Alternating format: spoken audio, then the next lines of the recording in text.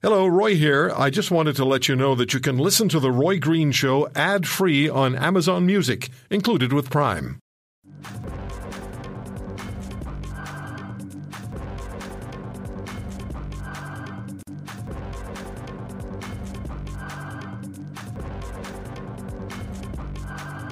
The abuse of horses being shipped for slaughter out of Canada, this is going to be difficult for people to hear, but you need to know. A court action is underway as the Canadian Horse Defence Coalition is demanding the CFIA, that's the Canadian Food Inspection Agency, use its powers under the Health of Animals Act to protect horses from injuries and death while being transported.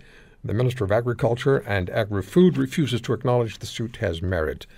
Seneca Crossland is the Executive Director of the Canadian Horse Defence Coalition. Hi, Seneca. Hi there, Roy. Rebecca Breder, animal rights lawyer representing the coalition, Breder Law Corporation in Vancouver. Hi, Rebecca. Good afternoon. Thanks so much for having us. Great to talk to you. Before we talk about details, fundamentally, what's the case about? Well, in a nutshell, it's super straightforward. All we're saying is that the Government of Canada and CFIA specifically, do your job, follow the law, which they're not. The law is very clear about how horses are to be transported live by export, and they're simply not following it. So what's happening to the horses?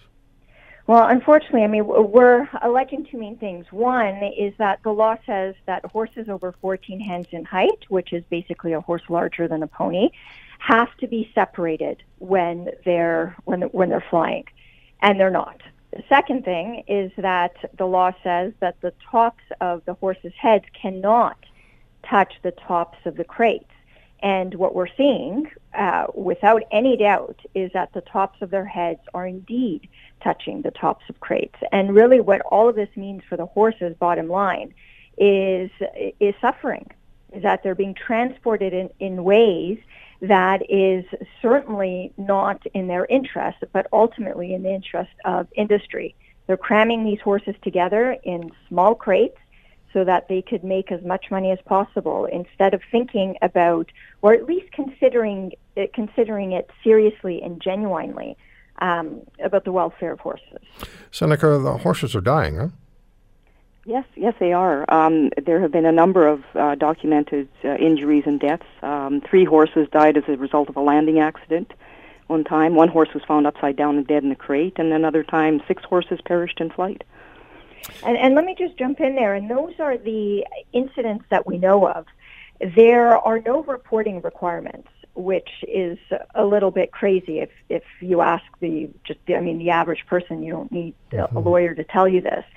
And so those are the only cases that we know of because it's been reported in the Freedom of Information documents that received, but it does not mean that there haven't been more cases that we just don't know about because they have not been reported.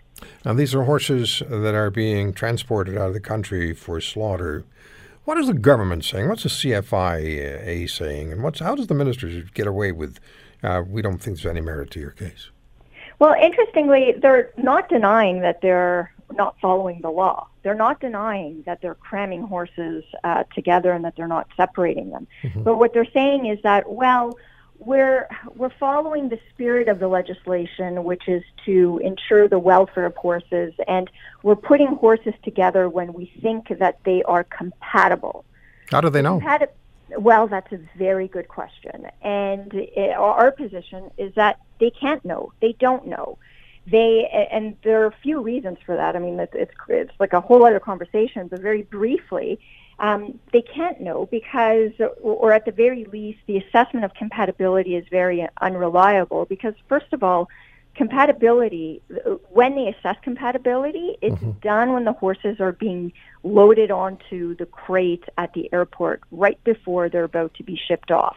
It doesn't, we're talking about hundreds of horses per shipment. Yeah. And there are only a handful of veterinary inspectors who are doing these so-called assessments. There is no way that they can properly assess the compatibility of horses within minutes before they take off. Anybody who has dogs or cats can understand. You You have to know the animal before you know if they're compatible with each other. It just makes it's just common sense. We're going to talk more about this another time, but I want to ask you, what can the average person do to get involved with this and get engaged? Well, I think the very first thing the average person can do is keep horse meat off their plate, quite frankly, because if there's no demand for it at all, then we'd see a lot less of this or any of this happen. Right. But the other thing that people can do is that they can write to the CFIA, to the Canadian Food Inspection Agency, and to the federal government and tell them that this is unacceptable. Horses should not be slaughtered, period. And they shouldn't be slaughtered in Canada, and they shouldn't be exported live to other countries. Yeah. And people can also go to defendhorsescanada.org for more information. Yes, and Seneca is on the line too. And Seneca, does a wonderful job as the executive director, and I really, really encourage people to go to the Canadian Horse Defense Coalition's website to find out more information. Okay, I'll talk to you both again about this. Thank you for joining us today. It's something we needed to know. Thank you. Thank you. Thank you very much. Seneca Crosland and Rebecca Breder. And it's defendhorsescanada.org is the webpage, and it's the Canadian Horse Defense Coalition. If you want to hear more, subscribe to The Roy Green Show on Apple Podcasts, Google Podcasts, Spotify, Stitcher, or wherever you find your favorites. And if you like what you hear, leave us a review and tell a friend. I'm Roy Green. Have a great weekend.